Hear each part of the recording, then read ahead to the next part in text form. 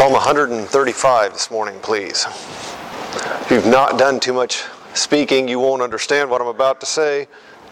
If you have, you will understand completely. When John was teaching Sunday school, there's something I'm supposed to do basically at the end of Sunday school every Sunday, just something I'm supposed to check on. And I didn't do that this morning because his lesson was getting so close to what I was going to preach. I had to make sure that he wasn't covering the same ground. And I was like, oh boy, do I have to start rewriting a new message here after John's already stole mine. You always want to be the first speaker in the thing, because then you don't have to care about what everybody else does. But if you're the last guy, you're in trouble. And so the Lord often does that. And you're one, like last Sunday was very close to what Dad taught. The next thing you know, I'm wondering, oh boy, what's going on here? And so I appreciate the Lord putting the things together. If you hear any repeats, I wrote mine first, I'll say that. The Lord gave me the thoughts on this message quite a few, almost a year ago actually, I think. As I sat down last night though to start putting all of the thoughts in order, my mind went back to when I was first in the ministry. I graduated from high school when I was 17, went right off to college. I did a 4-year college degree in 3 years, so I was only 20 years old when I graduated. I got married at 20, and I started working for this church when I was 20 years old. I turned 21 not long after that, but I was 20 years old when I started working here. The old timers would have said I was still wet behind the ears.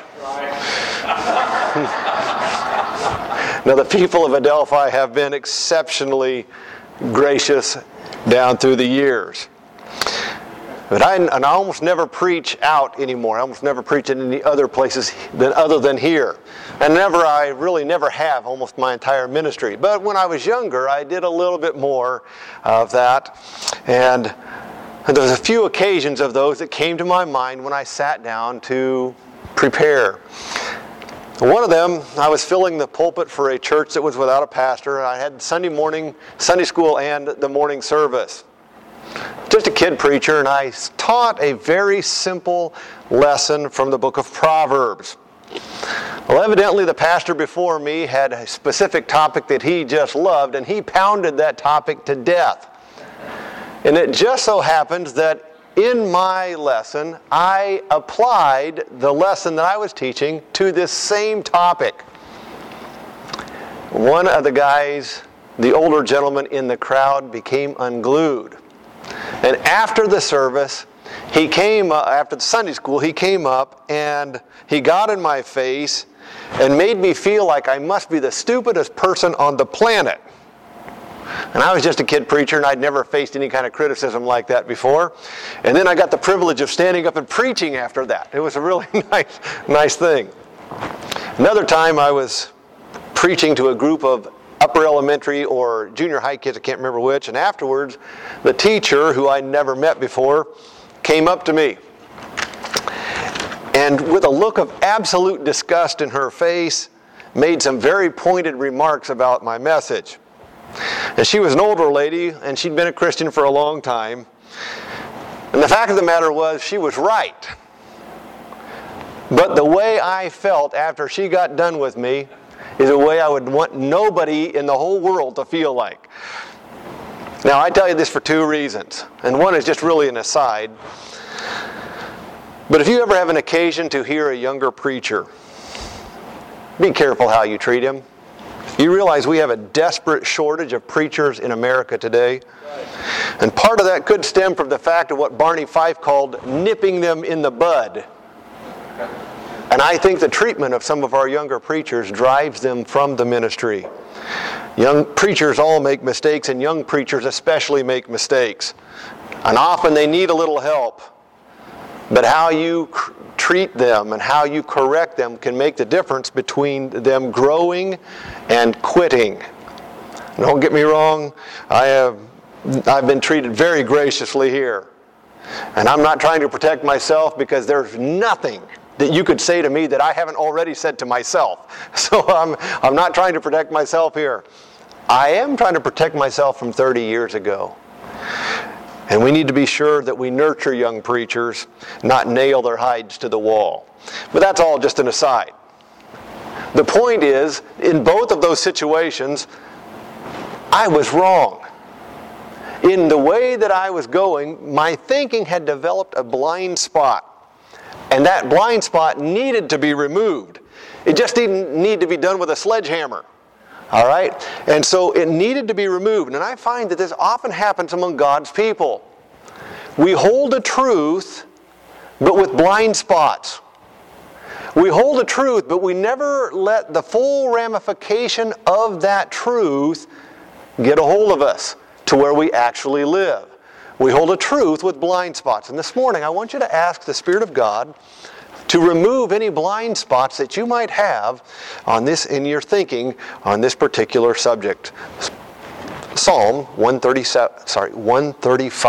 Psalm 135, verse number 15. Psalm 135, 15. The idols of the heathen are silver and gold, the work of men's hands. They have mouths, but they speak not. Eyes have they, but they see not. They have ears, but they hear not. Neither is there any breath in their mouths. They that make them are like unto them. So is every one that trusteth in them. Bless the Lord, O house of Israel. Bless the Lord, O house of Aaron. Bless the Lord, O house of Levi. Ye that fear the Lord, bless the Lord. Blessed be the Lord out of Zion, which dwelleth at Jerusalem. Praise ye the Lord. Title of this morning's message, A Very Real God. A Very Real God. Let's pray. Lord, we need you so very desperately. We know we need you desperately, and we don't even know the half of it.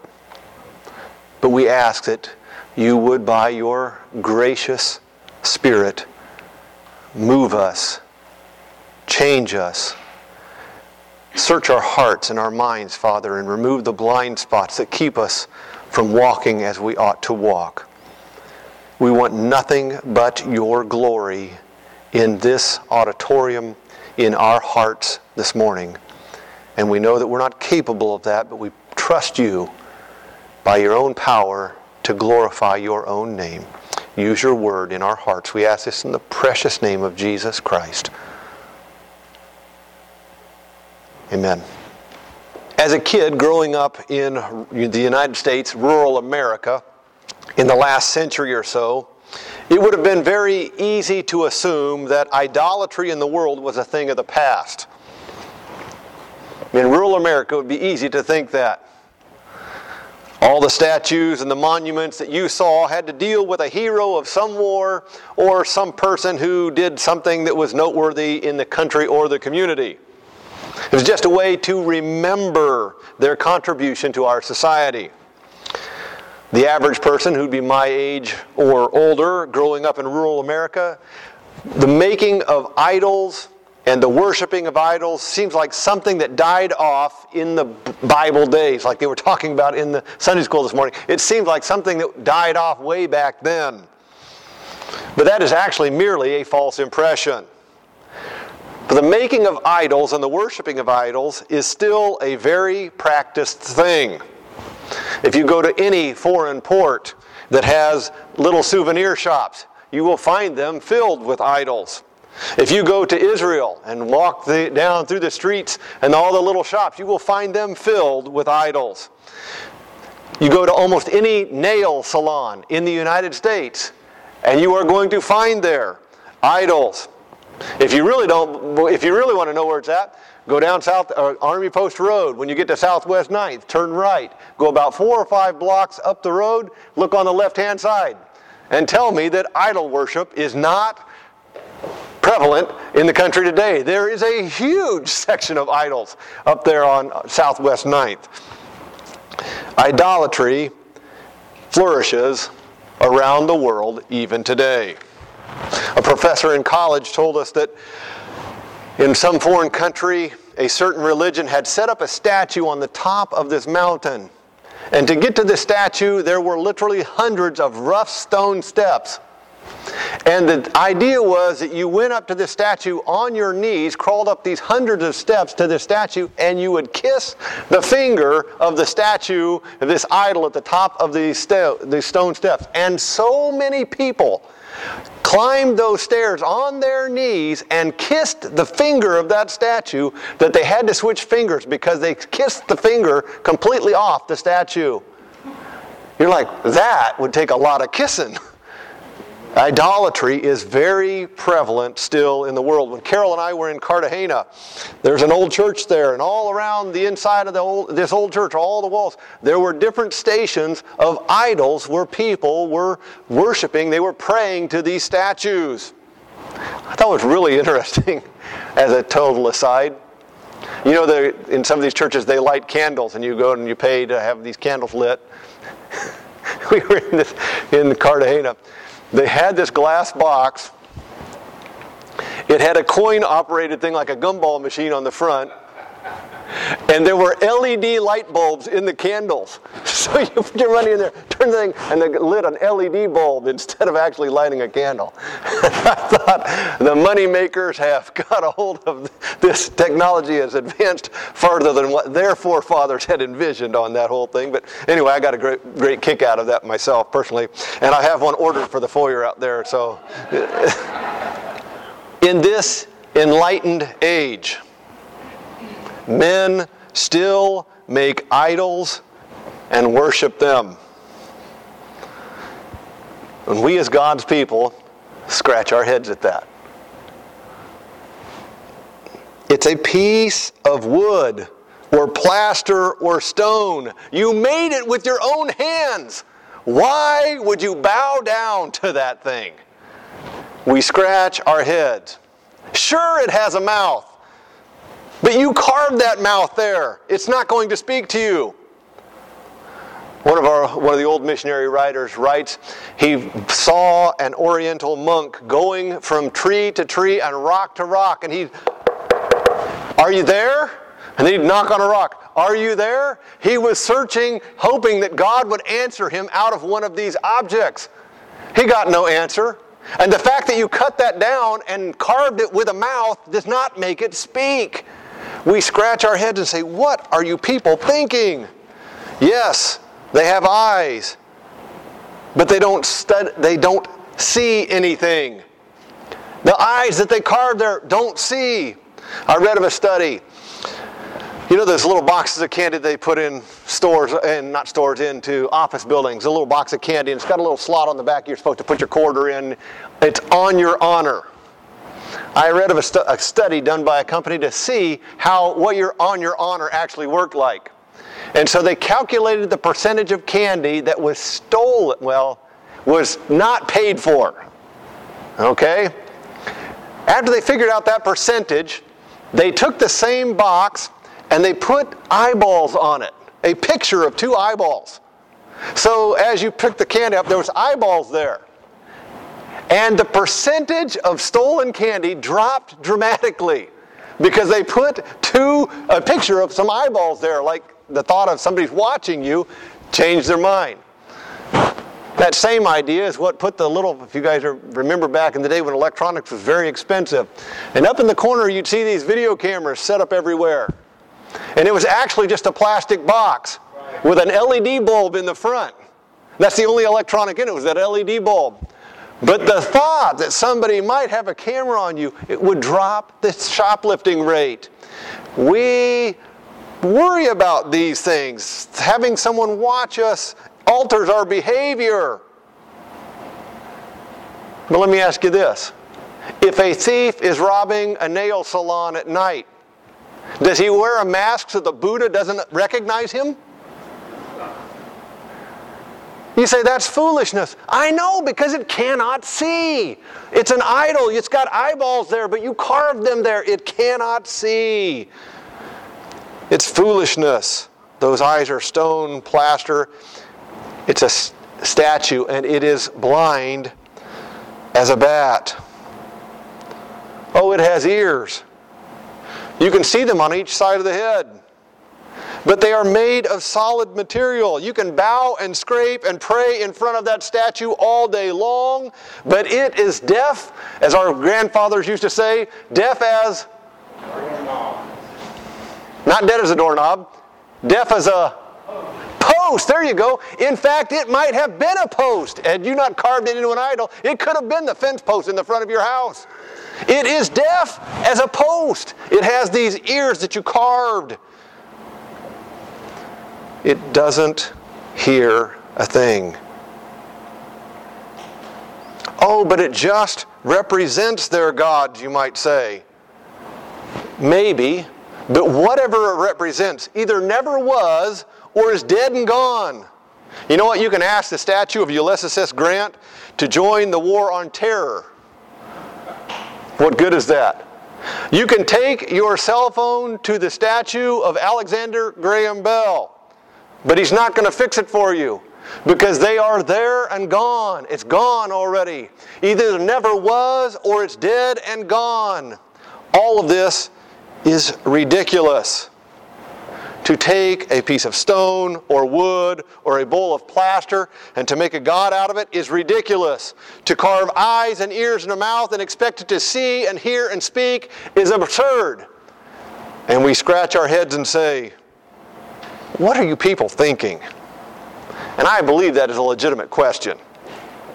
Why in the world would you bow down to something that cannot see or hear or speak?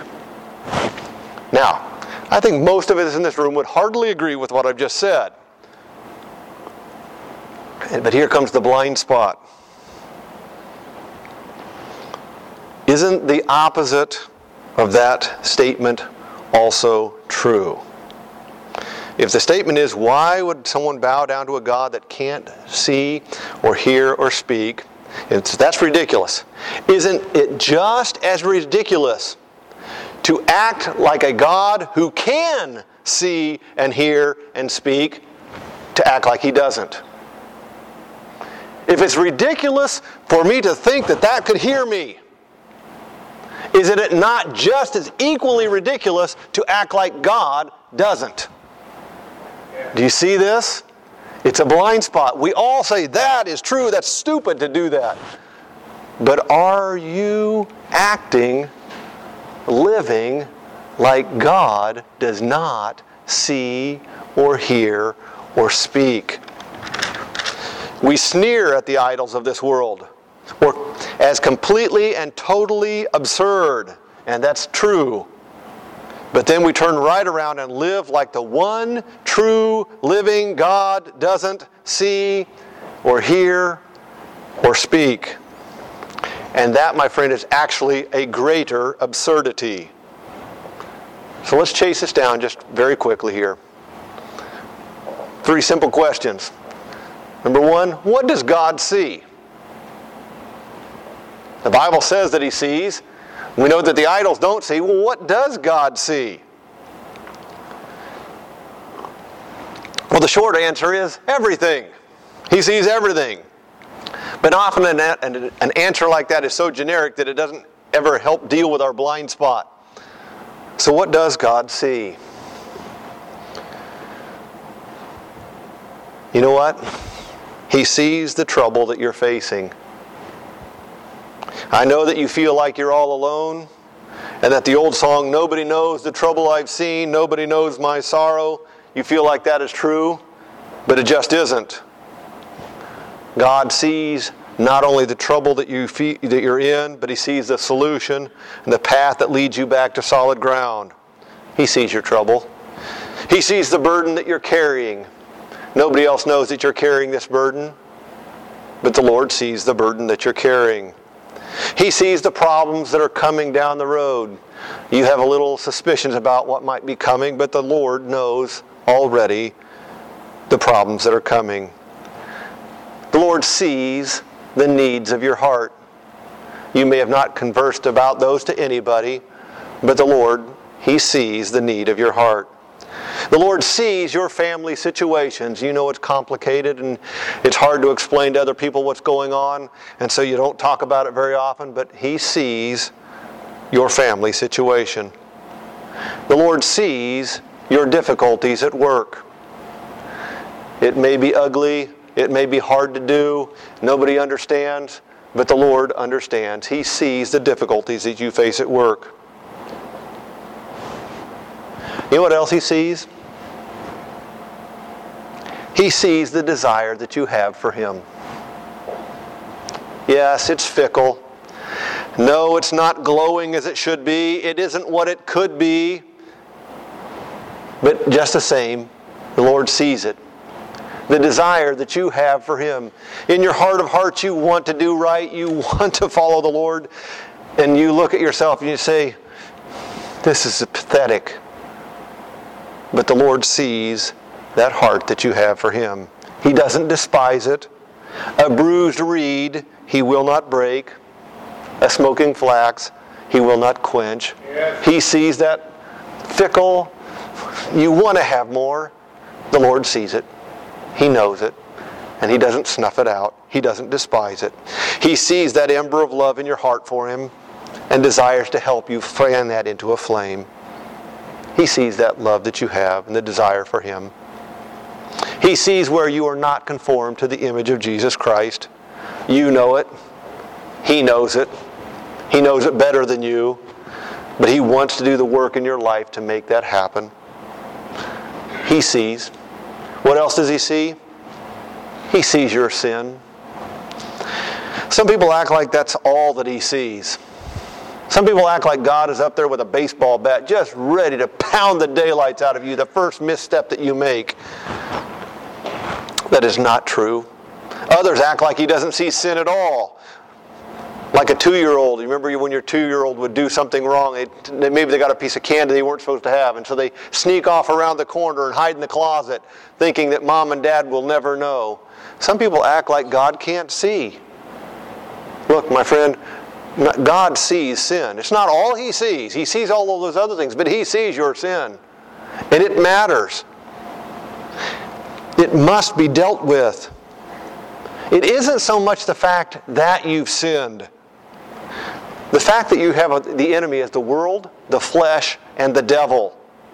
It makes sin almost a foregone conclusion. At some point you're going to fall. It's not the fact that you have sin. That's not the problem. The blood of Jesus Christ will cleanse you of that. The problem is when you ignore it, when you excuse it, or when you act like it's no big deal, or even try to hold on to it. My friend, God sees. He sees your sin. And it's an issue. To act like He doesn't see it, or that it doesn't matter, is an absurdity. The great hindrance to personal and corporate revival is sin in the lives of God's people. My friend, God sees very well. He sees everything. And to act like He doesn't is absurd as acting like an idol does. God sees. 2, what does God hear?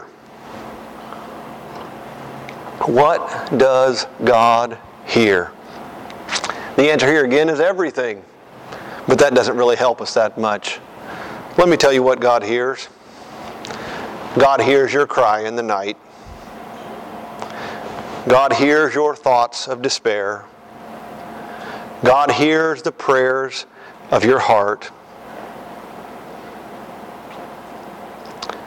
The Lord's been working on a message that'll maybe come to fruition down the road sometime. Remember Hannah in the temple? She is praying there. And is it Eli the priest who sees her and thinks she's drunk because her mouth is moving and there's no words, no sound coming out of it? The Bible uses a very interesting term there. It says she was pouring out her soul to the Lord. And it uses that same term in prayer multiple times. They poured out their heart, or they poured out their soul. I'm working through that thought process a little bit here, but you know what? Here her lips are moving. There's no mouth sound coming out. God heard that prayer. God hears the prayers of your heart. Those needs that you express, those hurts that you feel, those things that you fear, God hears those. Did you know that God hears your praise and worship? This is such a great thought. Think about where God lives. Think about what's taking place there. We have the door opened up in Revelations 4 and 5 of what that actually looks like at this moment. Here you have the angels in heaven singing, crying, holy, holy, holy. You have these beasts that we can't even get our mind to wrap around what they actually are. They are doing worship. You have all the people who've gone before who know the Lord are there worshiping the Lord in spirit and in truth.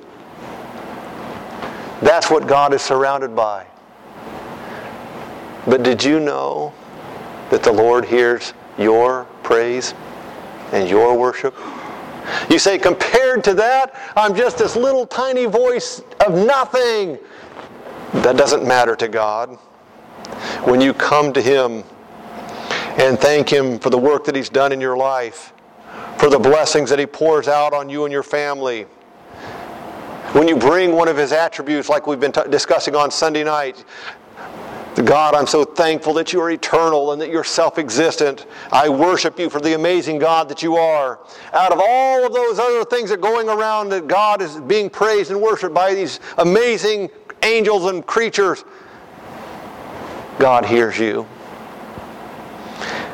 And it's sweet music in His ears. You know what? If the President of the United States called today, said, Vanderhart, you are a credit to the country, and you're an amazing citizen, and I'm so thankful that you're an American, and hung up the phone, I'd just as soon have one of my kids call up and say, Dad, I love you. Do you think God is any different than that? That He would value somebody else's words over yours? You're one of His children. He hears your praise. It's not lost in the shuffle. It's not just ignored. It's not just pushed off to the side. God hears you when you worship Him.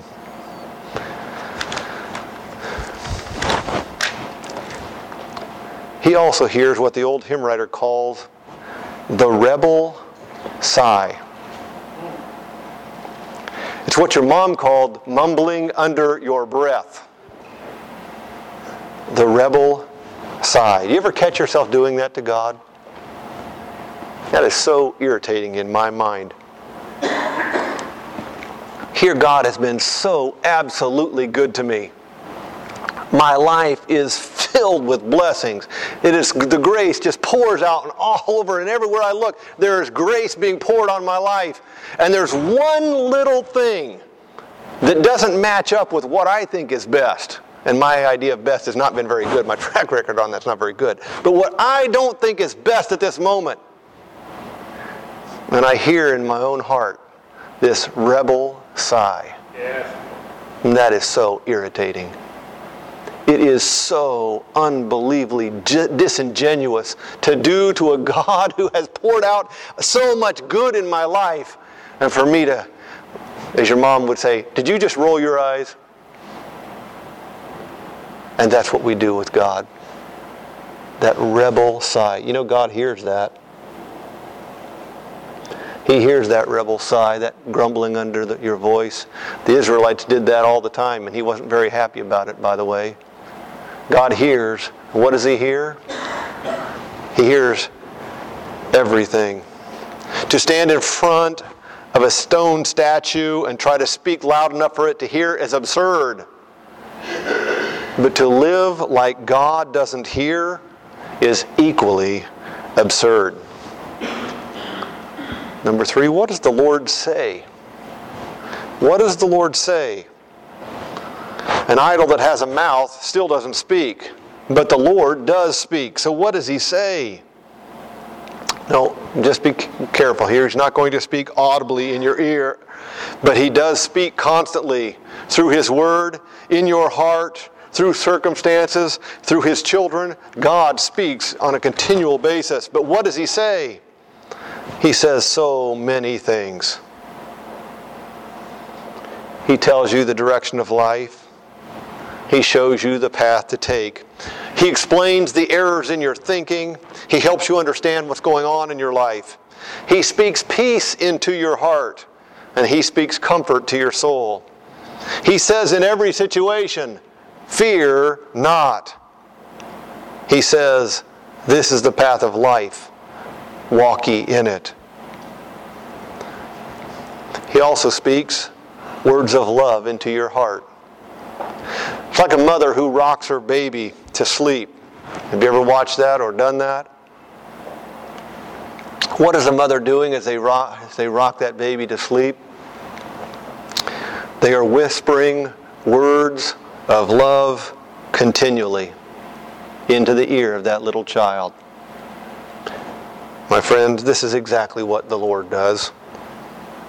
If we would ever stop the raucous noise that's around us, if we'd quit running like chickens with our heads cut off, if we would be still and know, we could hear the blessed Lord speaking words of love into our hearts.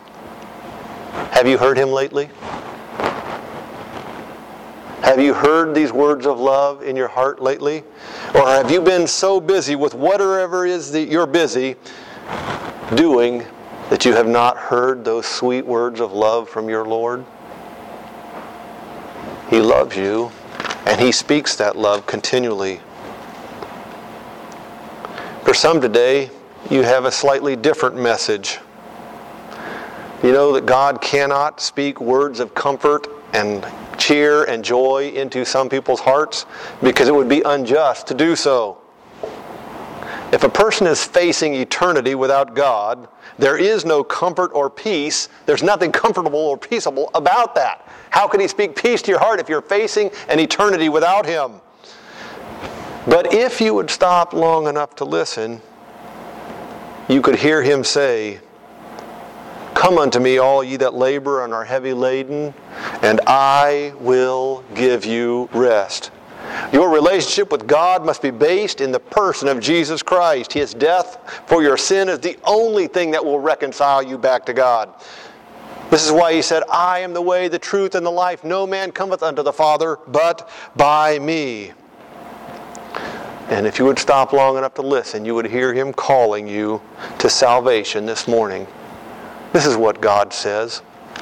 He speaks truth into your heart. He speaks love. And He will speak salvation.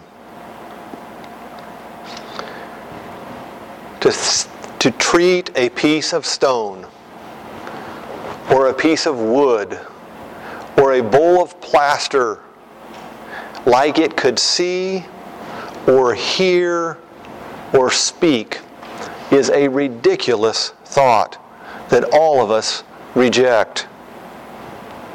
But to treat God like He cannot see or hear or speak is equally ridiculous, because He is a very real God. Let's pray.